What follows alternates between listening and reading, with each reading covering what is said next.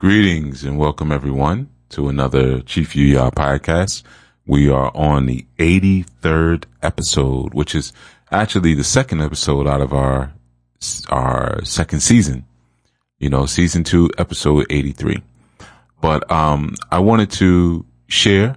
We're going to be. I warned you that we'd be exploring a different sort of format going forward, and today sort of marks the day where we're gonna start doing some of that. And I think you're gonna enjoy the designation of what this show is going to be in these broadcasts, and how we're gonna dive into the information and the experience, and being a bit more interactive, in this way. So in this segment, we're going to be talking about foundations, right? And I told you in the last segment, we'll be covering foundations, and primarily because starting a new season, and, our last season, we kind of led off. One of the first segments I did was, who am I talking to and what are you building? So, there's sort of a theme there, whether you're talking about foundations or building, but establishing who our demographic is, who our people are, who our group is, and who should, obviously take this information to heart and apply it, and, who may have expectations in terms of the application and the ownership of said information. But yeah, we're going to be dealing with our foundations, and we're also going to be dealing with cycles, right? CYCLES, cycles. And just some of the things sometimes that we get caught in, or, need I even, dare to say that we get stuck in, sometimes some of the cycles that we get stuck in and really can't, or have difficulty pulling ourselves out of, because, our patterned way of thinking, and just some of the things that we hold as tradition, and some of the things that we even honor, that become a precept to our defining of life. This is where we begin. We look at things this way. We look at our works this way. We look at our life experience this way, because there's been these preceptors that have been, that we've been indoctrinated with, honestly, at whatever age and at whatever point inside of our journey. So we're going to look at some of the cycles sometimes that we may find ourselves getting caught in, and why it's so important that we face, if you will, the dark rooms. We all have dark rooms in our minds. We all have those closed doors, and in those rooms, no one else is supposed to be there. We're supposed to go there, and we take our time to kind of learn of the power that's been given to us. We take our time to maybe even speak to our own lineage, or our own ancestral energy that may be, actively present inside of us, some of those thoughts. And, a lot of these things, they take a lifetime of practice, to be able to even transform the body into a very subtle form, and travel from one idea to another, or, some might even say one dimension to another. But if we're really thirsting for information, and we're thirsting for knowledge, then we can do it. We can do it, So that's what we're going to be covering. And with every segment going forward, I'm going to give you a proverb in the very beginning. And that's something that you could reflect on, or a proverb, as I tend to say, an action that we can apply moving forward. And you can meditate on, you can chant, and use it for the next 7-day cycle. So our proverb for this strong is, I bow to the divine guru, who by the application of the collyrium of knowledge opens the eyes of one blinded by the disease of ignorance, and opens my inner eye. Okay. So that is your proverb. And with that being said, we're going to get right into our segment. And our segment's going to start with a movie offering. So in each segment going forward, we're going to have a couple of things. You're going to get a proverb. You're going to get movie recommendation by myself. You're going to get a book recommendation. I'm going to go over your questions that you send to me. Remember, always you can send questions at questions@chiefyuya.com, questions@chiefyuya.com. And there have been questions coming in, so I'm going to address a question every show. And, then of course we'll have the bulk, the main piece of what we're speaking about. But I'll give you some books. I'm going to give you some movies. I'm going to answer your questions. I'm going to give you some proverbs to build on, right? So we got a lot that we're going to have fun with. All right. So the first movie, that we're going to touch upon is Samsara.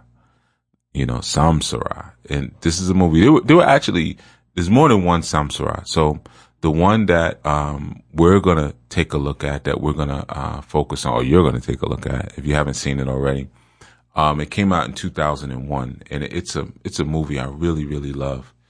And it's set in the Himalayas. It's an area called Ladakh. And, with Samsara, it's about a monk, and he basically goes on a quest, right? He has a question, and he's trying to live, or seeks to live, the ascetic life where, he renounces the world, in order to find enlightenment. And then you have on the other side of it, there's a woman, and she's fighting to keep her, the love and her life inside of the world, in a sense that remains illuminated, if you will. And they have different experiences that they go through together. When he moves away from his Buddhist beliefs, and he starts to see certain things, and he has a different perspective of what is religion. I'm not going to tell you too much, obviously, because I want you to be able to watch it and enjoy it. But there are certain things that are brought into focus when you're watching it. And, one of which is that there's, like with many foreign movies, there's a slowness, and sometimes, we're just used to the hyperstimulation, which we're going to touch upon a little bit later, of the Western culture. And I really love how foreign movies, you might have a 5-minute sequence in the beginning where you're just looking at a cow. It's like, all right, where are we going with this? And not to say that that's what's happening with this film, but, it's definitely the type of film where it pulls you in. That's one of the things that I love about foreign films. They pull you in slowly, so Samsara, which of course it's the concept of Samsara is the concept of cycles, but there are different concepts, like, one of the questions that's asked in the beginning of the film is, how will you stop a drop of water from ever drying up? And I'm not going to tell you the answer. You'll get the answer when you get further into the film, but there's certain things like that will sort of, pull you in and cause you to look at things, and, and it's similar to, the concepts of reincarnation, the samsara, those cycles of life. Life is water, and the evaporation of life is death, right? So you're moving through life, and you have this water, and then death comes and the water evaporates, and then rain comes, and the rain is the rebirth, and all of this can merge together. And, well, I won't give you too much. So yeah, there's so many beautiful themes. It's beautifully shot, and it's just a lot of wonderful, concepts, that are presented, and, even, there's that quote that Tashi says when he quotes Guatemala, and he says, shouldn't you own something to disown it? So, it's a great film, so definitely Samsara. I'm going to give you that to check out. And for our new people, we will be doing a movie night, sort of like night, I guess, on Sabbath, and we can sit and we can watch it. Right. That's for our new members, but yeah, that's our movie. You're going to enjoy it. I promise you. And of course, there are some inaccuracies. It's still a movie, in terms of like Tibetan culture or the Ladakis, because there is a difference between Tibetan culture and Ladakhi culture, but it's not all about that, when you start to understand Vajrayana, Buddha, you'll see that, okay, well, some of the practices in the film are not accurate to that particular practice, or even like the instruments and things that are being used, but that's okay. Just, suspend some of your, search for accuracies for a moment and enjoy it. All right. So that's our movie that, we're going to deal with. Now let's get into our concepts, starting with foundations, right? And, foundations are a critical thing to look at. And I'm going to tell you why, because it's the start. It's the start of everything. And, like very similar, sometimes we ask people like, hey, what is your purpose in life? And they get kind of tongue tied, like, man, I don't know. I don't know what I'm here doing. I don't know what I'm here to do, and that becomes sometimes a point of contention, but in the same instance, sometimes we don't ask questions like, well, what are your foundations in life? And that question can be equally as, confounding, as asking something like that. Everything that you do and everything that you watch and you experience is built upon some sort of foundation. And the value of what it is determined by the value of the foundation. And sometimes we seek to develop so fast. We seek to have something so quickly that we rush through the foundation. But when the foundation is correct, things become really simple after that. Everything kind of sort of comes together, and everything that exists, like I said, has this concept of a foundation, especially things that are a discipline. Even disciplines have a foundation that you have to build. And for our walk and for our life, if we're moving as spiritual people and we're moving as people with a divine and sacred consideration for other people who walk the earth, our foundation is usually going to be our orders that are given to us by our Creator, who we consider or what we consider to be our Creator. That's usually going to hold the key to what our foundations are, and just like, in some systems, your asanas are your foundations, and other systems, your mantras are your foundations, or your yantras are your foundations, right? Everything has something that allows you to build towards what that thing is. Everything has that. And one of the jobs of the teacher, right, is to guide you towards your foundations, and what's so important about one of the things that's so very important about that concept is that in some systems, you may use the term guru, right? Or you may use the term sensei or the term, mfudishi. There's so many different terms that speak about, what that is, but there's an importance there in having that teacher, or in a spiritual sense, having that pastor. Like within the Anu Life Global Ministries, I'm the head Jegna, right? So that means that as one young man put it, and he was talking to me about, like what I do, and I knew he was like, I see you're basically like everybody's big brother. I say you could, that's one way to put it. Sure. And the thing about and having a teacher or even having a disciple, it should be a meticulous process in choosing. when you're choosing a teacher for yourself, or when a teacher is deciding to take on a disciple, because if you give esoteric information to the wrong person, it will harm you. It will take away it. In our ancient times, we were taught that it takes away years off of your life, because your students is supposed to feed back into you as you feed them. And some people don't. So if you measure your student incorrectly, then, someone who will not feed back into the tradition, or who will not carry it with integrity, who does not come with a heart that's ready to pour out, in some traditions, when you come to a teacher and you ask them, will you be my teacher? Will you be my guru? Will you be my Baba?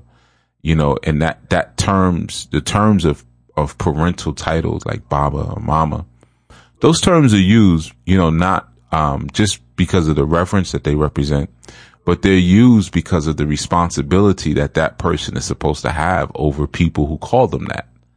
So you're supposed to have that filial sort of love, or that parental love, with those that you work with. And sometimes it's challenging in the West, because in the West, everyone is, Western education teaches you to be your own individual.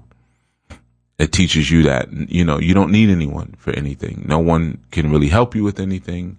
No one can do anything for you. I did it all by myself. We're so proud of those things. So sometimes, when teachers come from the East to the West, they change the way they teach. They distort the foundations of their teachings in order to accommodate the sick Western mind. So they may not use terms like, Baba, or terms like, even guru, or things like that, or require that full prostration, in front of that guru, like where you're laying your body fully out, but in many systems, or some ancient systems rather, when you come to a teacher, you come with what we call burning wood. And burning wood is just like what it sounds like. And what that represents when you're, it's like, I guess in an amorous, setting, like you come and you bring somebody flowers, right? And, you already know what the flowers mean. You bring the flower, I know what this is about, right? So it's similar with the burning wood. And what that means is that's the disciple telling the would-be teacher that they would like to be taught by, that I am here to burn my ego. I'm willing to burn my ego. And, I'm asking if you could be my teacher. And really what you're asking for, can you initiate me? That's what the initiation is. And, it's not something to be taken lightly. It's not a joke, because what happens is that when you are working with someone, you're transferring the power of your lineage to them. When you're teaching them certain mysteries, and you're giving them the discipline of a correct practice, you're giving them a portion. So you're taking away from yourself in order to give to your student. So when you have someone who comes along to be a would-be student, but the first thing they want to tell you is how they learn, or what kind of person they are, or they want to receive it that, well, I learn better this way or that way. A wise guru will not teach them. That's why I've said so many times, I only have about 2-3 students out of the thousands, literally thousands of people that I work with. There's about 2, right? Because most people are not coming with the burning wood, where they're saying, I'm going to dissolve and incinerate my ego, because that's how important this experience is, and that's how much I value what it is that you bring. Because typically when you're also seeking for someone to establish those foundations, it's often advised that you study that person for at least 12 years.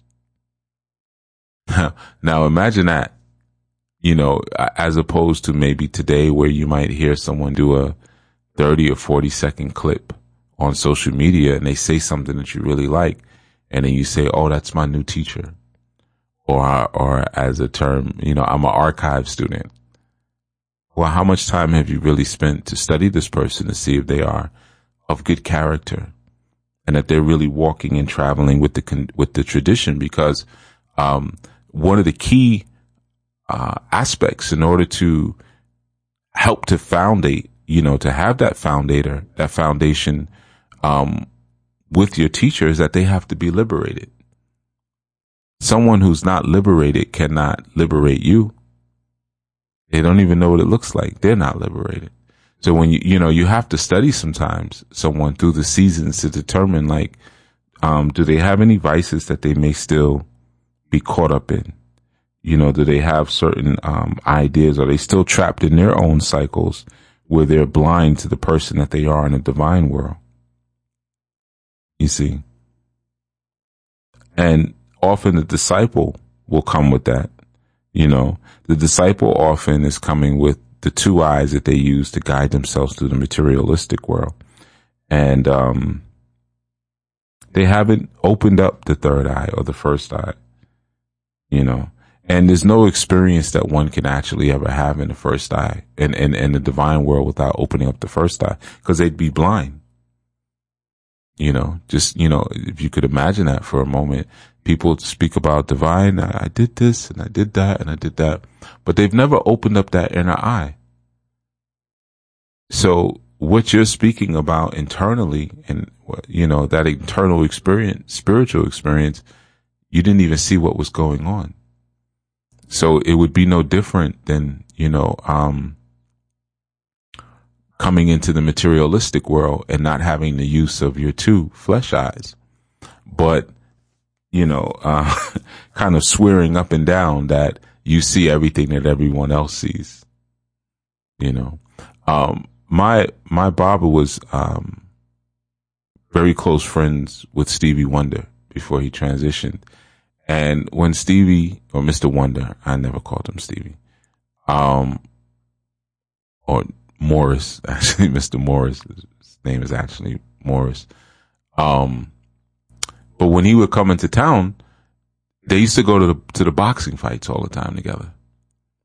And, I mean, I could say it now, but I just thought it was the funniest thing, and, he would sit next to him and he would tell him everything that's happening, but he loved to go watch boxing, and we're saying watch, but this is a person who doesn't have the use of their physical eyes, but it's the energy in the space, and obviously you have fight announcers who's telling you what's happening and things like that.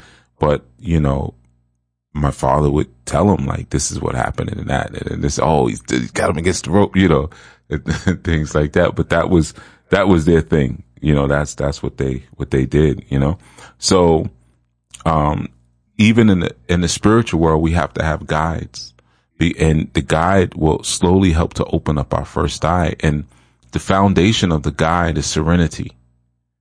The foundation of the guide is calmness. And sometimes, as someone coming in that has not built foundations and doesn't understand, they can be very disturbed by the serenity and the calmness of the teacher. But the teacher is the boat that ferries you across the waters of consciousness, if you will. So the waters may be rough, but you don't want the boat to be rough. You want the boat to always be stable. You always want the boat to be sure. And, so in that, you understand that my teacher is never a person. My teacher is a function, right? So you focus less on the bias that you may have about the person. I like this person, don't like this person. And, because sometimes your teacher will be very cruel, and they need to be cruel, and you won't know why. I've known teachers like that. I've known teachers who've even used physical disciplining with their spiritual students, but when you render yourself over, I'm here for whatever this is going to be, right? And that's why you have to study, that person for some time, and they have to study to determine if you are what they should have, you see. And sometimes we use the wrong criteria because our foundations are based on a materialistic thought. But formal education and formal thought has never liberated anybody in the history of all physical humanity. It's never liberated anyone. Go to school and do this and go to college and go to the university and, get an advanced degree even, and that's how you'll gain liberty. No one has ever gained liberty that way. Ever. You see. So it's always the wisdom of esoteric teachings that bring a person to where they can now, where they get that spiritual wisdom, if you will. A regular teacher will give you knowledge, and more significantly, they'll give you knowledge of the material world, whereas a true guide will give you real wisdom of the spiritual world. You see, and the value and part of the point of that, your materialistic information that dies with you. When you transition, you don't, still know how to read a stock ticker. You don't need to know that anymore. You don't know how to do comps on a property that you want to invest in.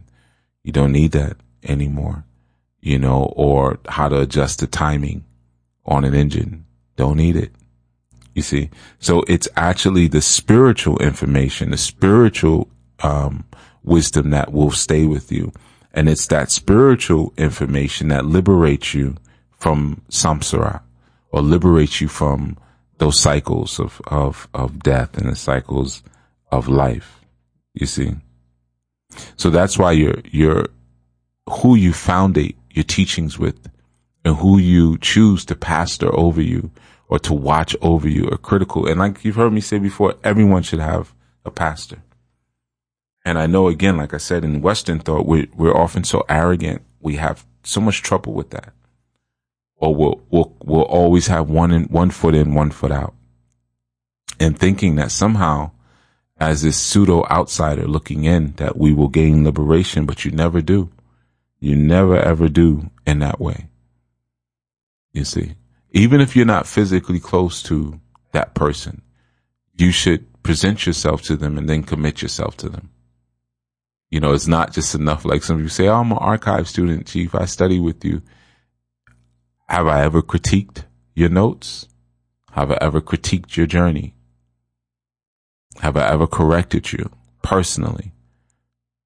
You see, no, you're not my student. You're just, getting some remnants of the sunshine, but you're not standing directly under it. You're reflecting that light off of something else, and that light may have been reflected 30, 40 times until it was just right for you. It was just right for you.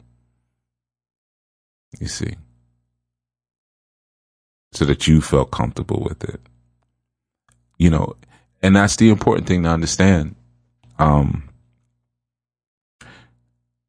If your foundation is strong, then your life will be strong. If your foundation is weak, your life will be weak. It's just that simple. And sometimes it's the pain and the work of building the foundation that we don't want to go through. I've purchased properties before where, especially as a newbie, coming in and buying properties and buying land, there was a lot of things I learned. There's a lot of questions I learned to ask later after the fact due to things that I discovered, and there were people I used to listen to, kind of get little tips and tricks here and there, little ideas, certain things they would say.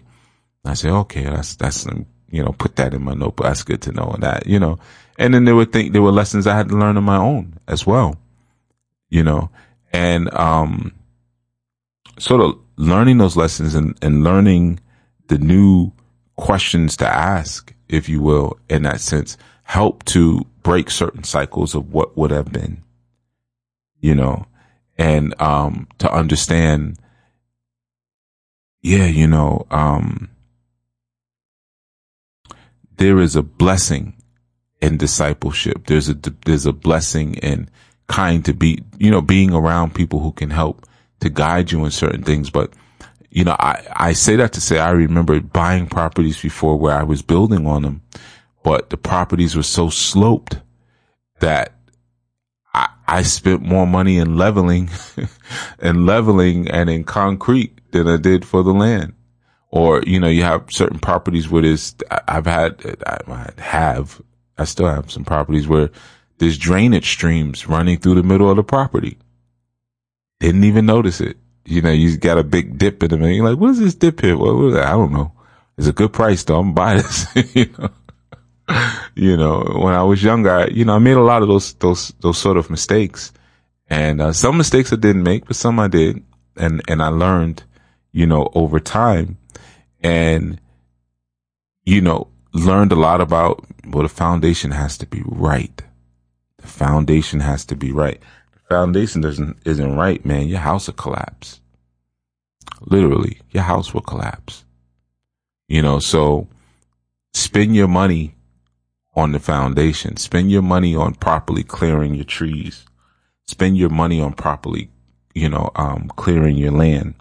Because once you get the foundation right, it's simple. After that, everything is, it just sort of comes together one by one after that. But that's the critical thing, So it's important to have someone who will take time with you, and you're learning, and to show you certain things, and to, give you that energy, where, your teacher's job is to plant a seed, and your job is to cultivate and nurture that seed, you see, and ultimately so that there's fruit that is yielded, not sit on something forever. You've been studying with someone for 2 years, 3 years, 4 years, 5 years, and you've decided that you're still going to stay stuck in certain cycles of addiction, certain cycles of anger, certain cycles of ego, of guilt, of defensiveness. And you've been like that the entire time. What are you doing with those seeds that instructor is giving you? That teacher, that guide, that jegna, that pastor is giving you? What are you doing? Because for every seed that's given, they're negating a part of their life. They're taking away from themselves to feed into you and to pour into you. And they may need to feed from that fruit later, but they don't even have that opportunity because you're doing nothing with what you have been given. The role of the student or the disciple is to obey the instructions of the teacher. It's just like we're in the boat. The teacher is the boat. The teacher is the boat, and the teacher is ferrying you across. Ferrying the light, the Lucifer, ferrying the light, right? And your job is to obey so that you can gain salvation. What is salvation? Your destination. I'm headed to salvation, and in order to get to salvation, I have to be able to respect this process that's been put in front of me, you see, and what's been revealed to me, and the transferring of this person's spark of light over to me. It's always about movement. It's always about a transferring, So when someone is providing you with the foundations of what to build from, they're transferring over their light from their soul over to your soul. And what happens is then you connect with their lineage. That's why in some systems you're doing like mantras every day, and part of the mantras is you're recalling the lineage. And this one taught this one, and this one taught this one, and this one taught this one, and this one taught this one, and this one taught this one. Because you're acknowledging that I am now owning an activated spark of divine energy inside of myself that is now propelling my own consciousness towards my own equalized or balanced or liberated state. And that energy that's propelling me forward is a portion of all of these different people. You see, all of these different people. And it may not look like anything that I've imagined or I've fantasized about, because the initiation and towards the liberation path that exists between the teacher and the student is a very intimate and secret one. Very secret. It's very sacred. It's not for everyone to understand or absorb. And when it's truly done properly, it creates an unbreakable bond between those two individuals. You see, it's similar to the bond that you have with your father. Your father brought you into the material world through thought, and it is your divine teacher or your spiritual guide that becomes your spiritual father, because they birth you into the spiritual world. You see, and it has nothing to do with your emotional state.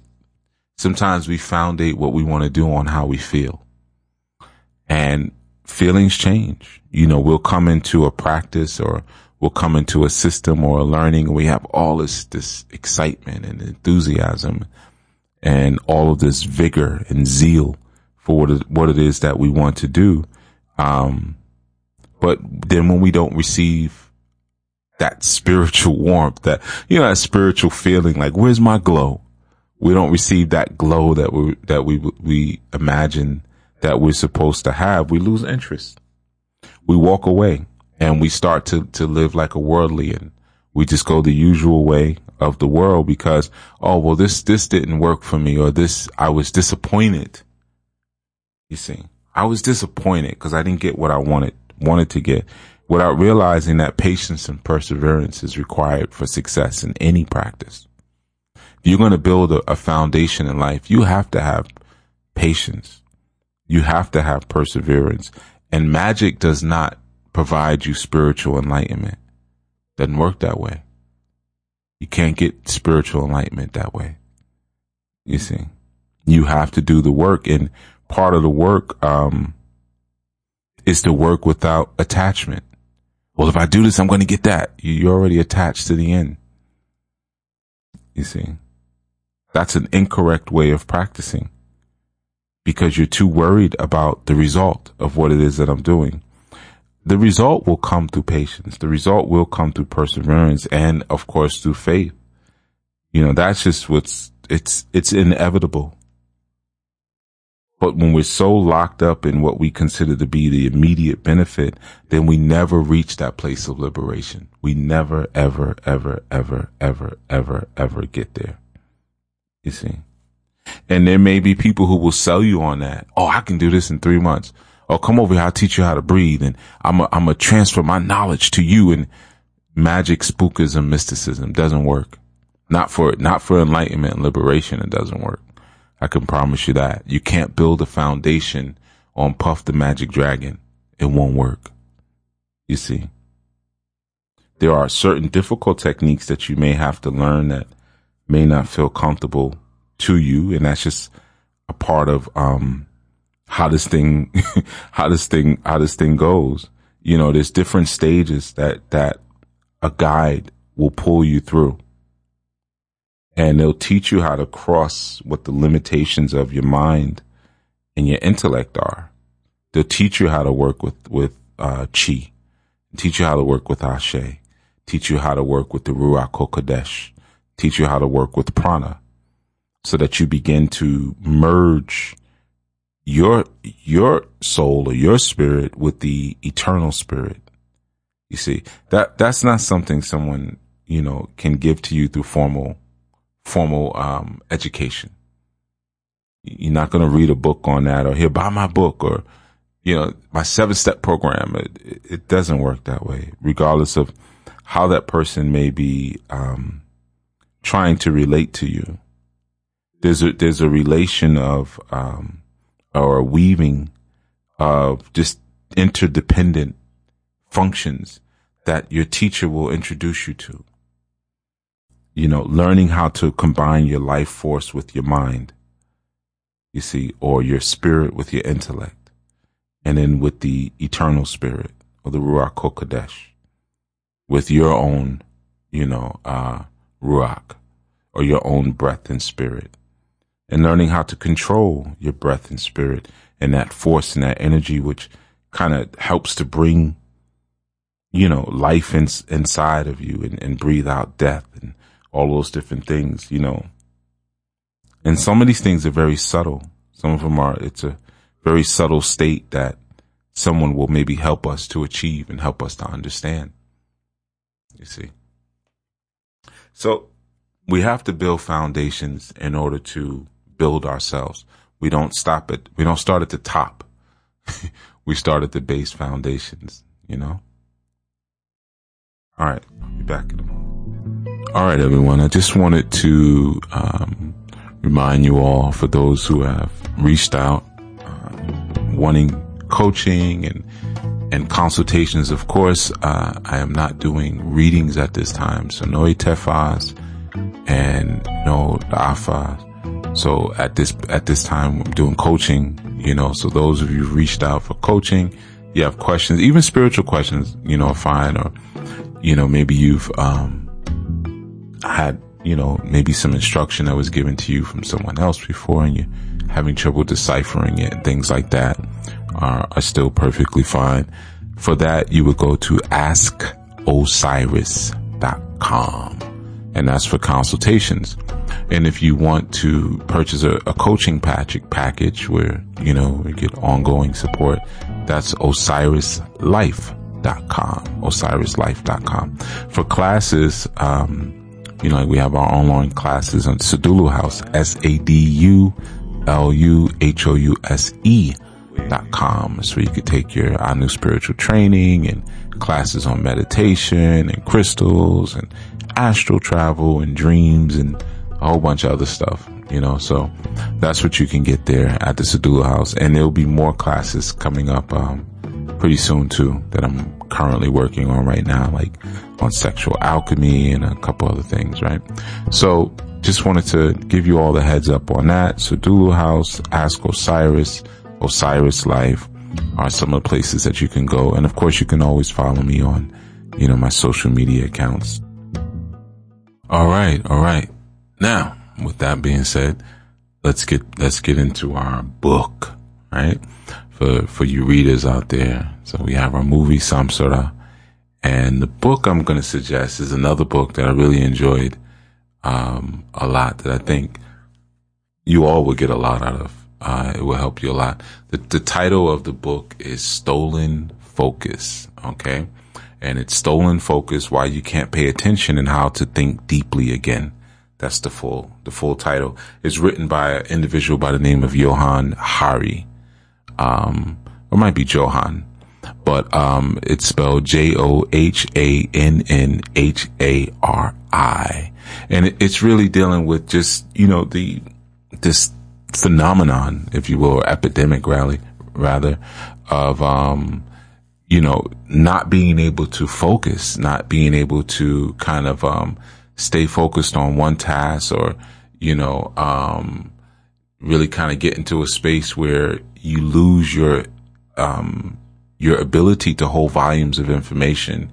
Your attention span has been reduced, and just the accessibility of your memory, and why that's happened. Why society sort of looks like that today, and it's a really good book. It's not a difficult read, but it talks about really some of the solutions that we can start to begin to put in place. And instead of just thinking it's just sometimes we think there's something wrong. Yeah, there's something wrong, but there's a systematic reason why you've kind of gotten to that place, and it's a systematic reason how you begin to rewire the brain so that your brain can normalize again, instead of having this, as one professor calls it, the attentional, pathogenic environment, which is just where, we have these things that we do that require focus, like reading the book and things like that. And it's becoming increasingly difficult to do things like that because of all the different things that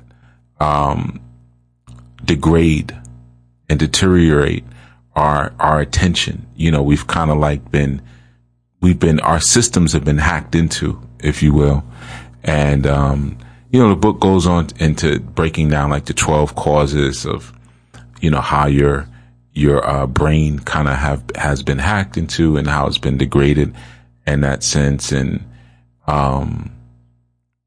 what's happened to the conscious mind, and of course, we are very single-minded people, and we don't live in a society that really supports that. It's kind of said we can really only think about one or two things in our conscious mind, at once, but we're constantly juggling or trying to juggle all these tasks and these different things from moment to moment. And many of us are dropping the ball, so I think it would definitely be a great read for some of you, and it also gets into some of the nutritional psychiatry as well. And, deals with the ways we eat and how that begins to affect things. All right. So that is our book for the strong. I want you to check out again, Stolen Focus, Why You Can't Pay Attention and How to Think Deeply Again by Johan Hari or Johan. Like I said, I read it. I really enjoyed it. It was a really, really good read. And if I'm not mistaken, you can get the audiobook too. For those who can't focus on reading the book, you can listen to it as well. All right. So now, let's jump into our Q&A. We're going to go into our Q&A. Like I said, every segment, I'm going to read, a question that's sent to me. I'm going to answer it. Right. So you'll have me in that sense to be able to have this more interactive experience. And of course, I won't say your names, whoever sends it, unless you really, well, I still wouldn't say your name, you're not going to get a shout out, but nonetheless, you can always send your questions to questions@chiefuyah.com, questions@chiefuyah.com. All right. And that's how you get your questions answered. Some of you sent them through different places like IG and Clubhouse and stuff. Send them to questions@chiefuyah.com. So the question, let me get into it, is, let me pull this up. Peace, Chief Uyah, willfully all is well. I just want to say thanks for all you have done and shared. I was listening, just so you know, I didn't read all this question before I'm reading it. So, it's like I'm doing, like I used to do with Chief Speaks and do them live on air. All right. So I don't have any, so I might not even be able to answer it. We'll see. But anyway, peace, Chief Uyah, willfully all is well. I just want to say thanks for all you have done and shared. I was listening to a YouTube segment you have did, and you stated a question, why Adam did not kill the serpent. I was doing some research and wanted to know the reason why he didn't kill the serpent. Because that was his first wife, Lilith, or he was just scared. Or was he just scared? That was a question. Looking forward to hearing your response. Okay. So, when you're doing the research, so you should have the answer. Well, anyway, I'm messing with you. So let's get into your first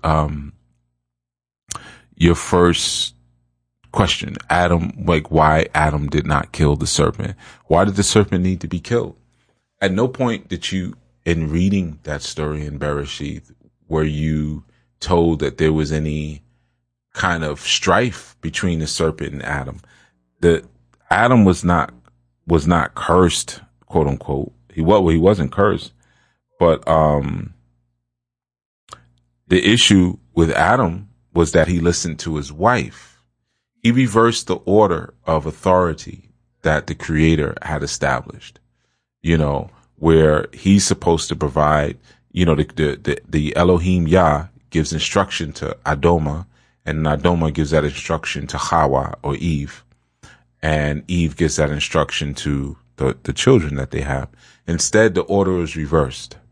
You see, where he was, like he said, he hearkened to the voice of his woman. So that was the first issue, but the issue wasn't really with the serpent so much, or with Enki, or the seraphim. That wasn't necessarily the issue, because in some instances, Enki or the serpent liberated Adoma, and opened his eyes, or opened their eyes. Because you remember, Adoma is a group of people, and Hawa or Eve is a group of people. Adoma meaning, red earth, and Hawa or Eve meaning earthlings, or life of earthlings, right? So this is a group of people. It wasn't just two people, right? So, yeah, his where he messed up was messing up the order of the patriarchal authority, right? Now, this is where the Lilith piece comes in. I think that was your next question. I was doing some research, wanted to know the reason why he didn't kill the serpent, because that was his first wife, Lilith, right? So Lilith is a mythical idea. Feminists have used Lilith, even Jewish feminists have used Lilith as like a symbol, but that's all Lilith is. There was this idea that there was this individual, and even in Grecian times, Lilith was depicted as like half woman, half serpent. And there was even like Leonardo da Vinci. No, not Leonardo. I'm sorry. Michelangelo. He had created this image of this half woman, half serpent that was like on a tree of knowledge, or like wrapped around. Sometimes you see those images of the serpent wrapped around a tree of knowledge. That's supposed to be Lilith, right?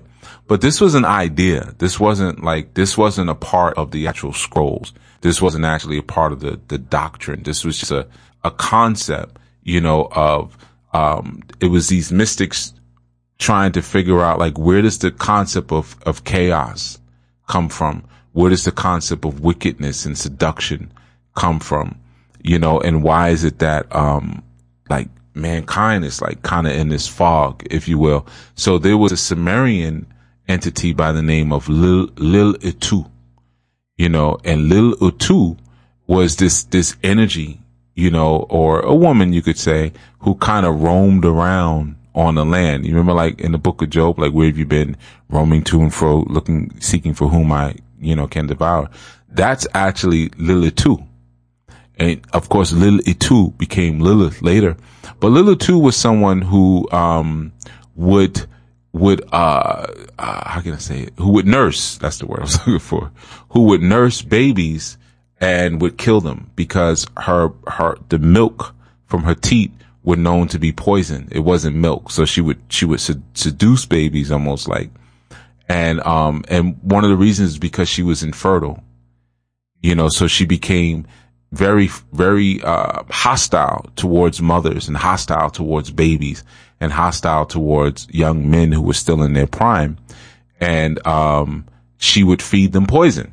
This was Lil-Itu. This was a Sumerian, considered to be really a demon, but it was a Sumerian, spirit of the wind. Okay. So again, you think about the connection there with the spirit of the wind, and where have you been? Going to and fro, looking for whom I can devour. The spirit of the wind, the spirit of the air, Lucifer, right?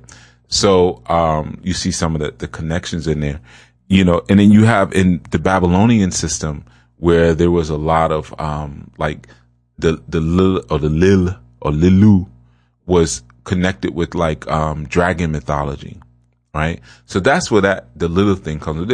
But there was it's a concept, now could there have been an Elohim, Lil-Itu? Yeah, absolutely. For sure.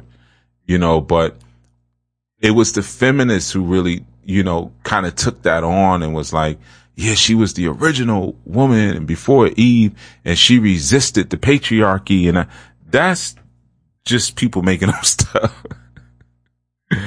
That they were just making up stuff, that's where you even get the Lilith fair. That's a cancer research and well, in particular breast cancer, research institute. If you ever heard of Lilith fair. But again, it's that concept of coming for the breast, if you will, or having the breast that's filled with poison, and kind of seducing people into certain spaces. But the concept has been sort of, I guess you could say it's evolved in that sense. So, was Adam scared? I would say no, because again, why be scared? What did Enki do to you? This Enki was someone who he already knew. I would urge you to check out the series that I did on YouTube. It's on the Anu Life Global channel. And I would urge you to subscribe to that channel as well. Anu Life Global Ministries. It's a YouTube channel. And I did a series, it's 3 parts. and it's who are the sky people. All right, I think that's the title. I'm plugging it in as I'm speaking, and in that I spoke about Inky and some other folk, but in the Sky Council, things like that. So that would really help you out to kind of understand who or what that serpent really was. Like I've said so many times, the serpent gets a bad rap. And all, who are the sky people? That's what I named it. Serpent really gets a bad rap, and there's so many people. It's just like the Elohim of the book. You have all these Elohim that are attributed to one, and that's the confusion. There is a Yah, there is a El in that book that actually does love his people. That's a real thing. There really is. But then you have these wicked El too that doesn't.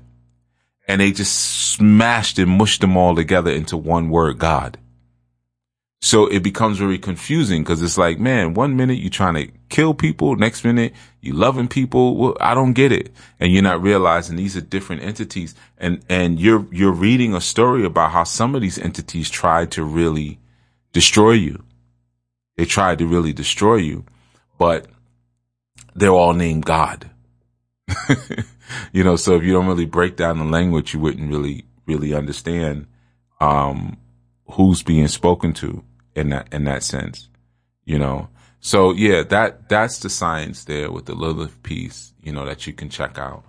I would urge you, like I said, to watch that special. As far as again Adam being scared, I don't know. I can only speculate. But I would say, why would Adam or Adoma be scared of Inky? This was like, no. Inky has helped humanity out. Inky helped Noah out when the flood was coming. It was Inky who said, this is how you build a ship. Again, check out check out that piece. You'll get a lot of it. All right.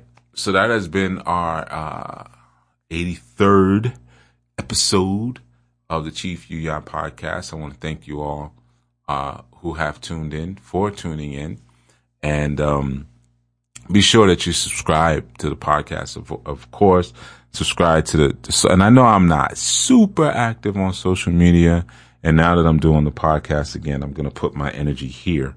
So this is where I be, this is where I stand. It's a roots reference, but nonetheless, yeah, man. Definitely we're going to, like I said, it's a more interactive experience, and today was just a taste of how we're going to be moving forward. I definitely will that you enjoy that movie, Samsara, and you enjoy the book and, and all the things that we're exploring, and you take a look at what your foundations are supposed to look like and it's supposed to be, and a part of that, like I said, is having a Jegna. Having a guide, everyone should have a guide and a Jegna, and not in a passive sense. Like I said, I know a lot of people say, Chief, I listen to your information all the time. Being a Jegna is more than information. It's more than just me saying something. You're like, man, that makes a lot of sense. That's deep. That's the smallest part of it. Sometimes it's me not saying something. Sometimes it's that. Sometimes it's a look. Sometimes it's I'm not going to answer that again, and you know why. So I would urge all of you, man, join our New Life Global Ministries, and be a part of the family, or at least apply to be a part of the family if you're in a place where you need that headship and you need that mentor. I don't like to use the term mentorship, but you need that guidance and that counseling, and you need that family. Family is the critical part in all of this, in building your foundations, because the foundation of the community is the family, right? So that's a critical piece in all of this, So definitely Our New Life Global Ministries. You can go to ournewlifeglobal.org to get more information. And if you're still testing the waters and you're not sure, like I said, learn your guru, learn your teacher. Aki Zach or Brother Zach, he tells a story about that on one of the, my members are better at calling off the names. I never forget anything I talk about, which is kind of freakish. But I never forget a lecture. I never forget a podcast. And I know I could tell you exactly what I spoke about, but the titles I'm always a little iffy on. But I'm always super clear on the content. But, so he would be able to say, oh, it was this segment, that segment. But it was one segment where he spoke about when he first met me and why he wanted to meet me, after listening to me, and wanted to meet me in person to basically see, is he what he says he is, and Zach's been with me ever since. Zach's been with me before the beard, before he had a beard, so, it's important, to have those moments in the retreat. That's why I opened it up to the public, to provide people that opportunity. Like, I like what they're doing. I like, let me get an organic feel for what this is. What do they really like in person? Is it going to be a brawl? I'm going to go there. They're going to be breaking chairs over each other's back and body slamming each other into the fire pit. Are they going to be sitting around with a guitar singing, Kumbaya? What is it? So it gives you an opportunity. And like I said, we're doing that in June in New Orleans. It's going to be so beautiful. And I have a bunch of things, kind of planned, little workshops and stuff like that, where we can get into some good healing, some good bonding for those who need it and need to have some healthy experiences and be around some good people. Cause times right now are uber insane. We're in a crazy time right now, and now's the time that we join together and find like minds who, want to survive in the same sort of way.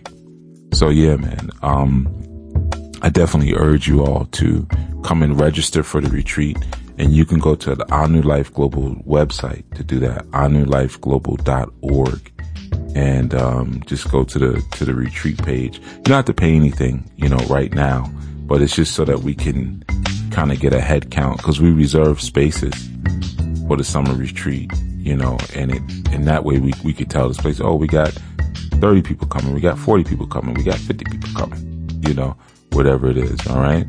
So, definitely head over there, and if you're interested, register up for the retreat. I would love to see you there, and, kick it with you and break the, flaxseed bread with you. All right. So in any event, thank you for riding along. This has been Chief Yuya with another Chief Yuya podcast at Jegna of the Our New Life Global Ministries. For music, Chief Yuya Music. Definitely, you can subscribe to me on Spotify, iTunes, and whatever else, right? All the music platforms, still would be releasing good stuff. And when I say good, like Afro-Shemitic Futurism was one of like playlists I did recently that I really enjoyed. That was the one where every 7 days I had to do a song, so that was interesting. It was fun, because I had to release some stuff that wasn't done. It's like, man, I ain't finished with that, but that's the challenge I put on myself. Hey, whatever it is, just put it out, So that was fun, but a lot of good concepts in that journey.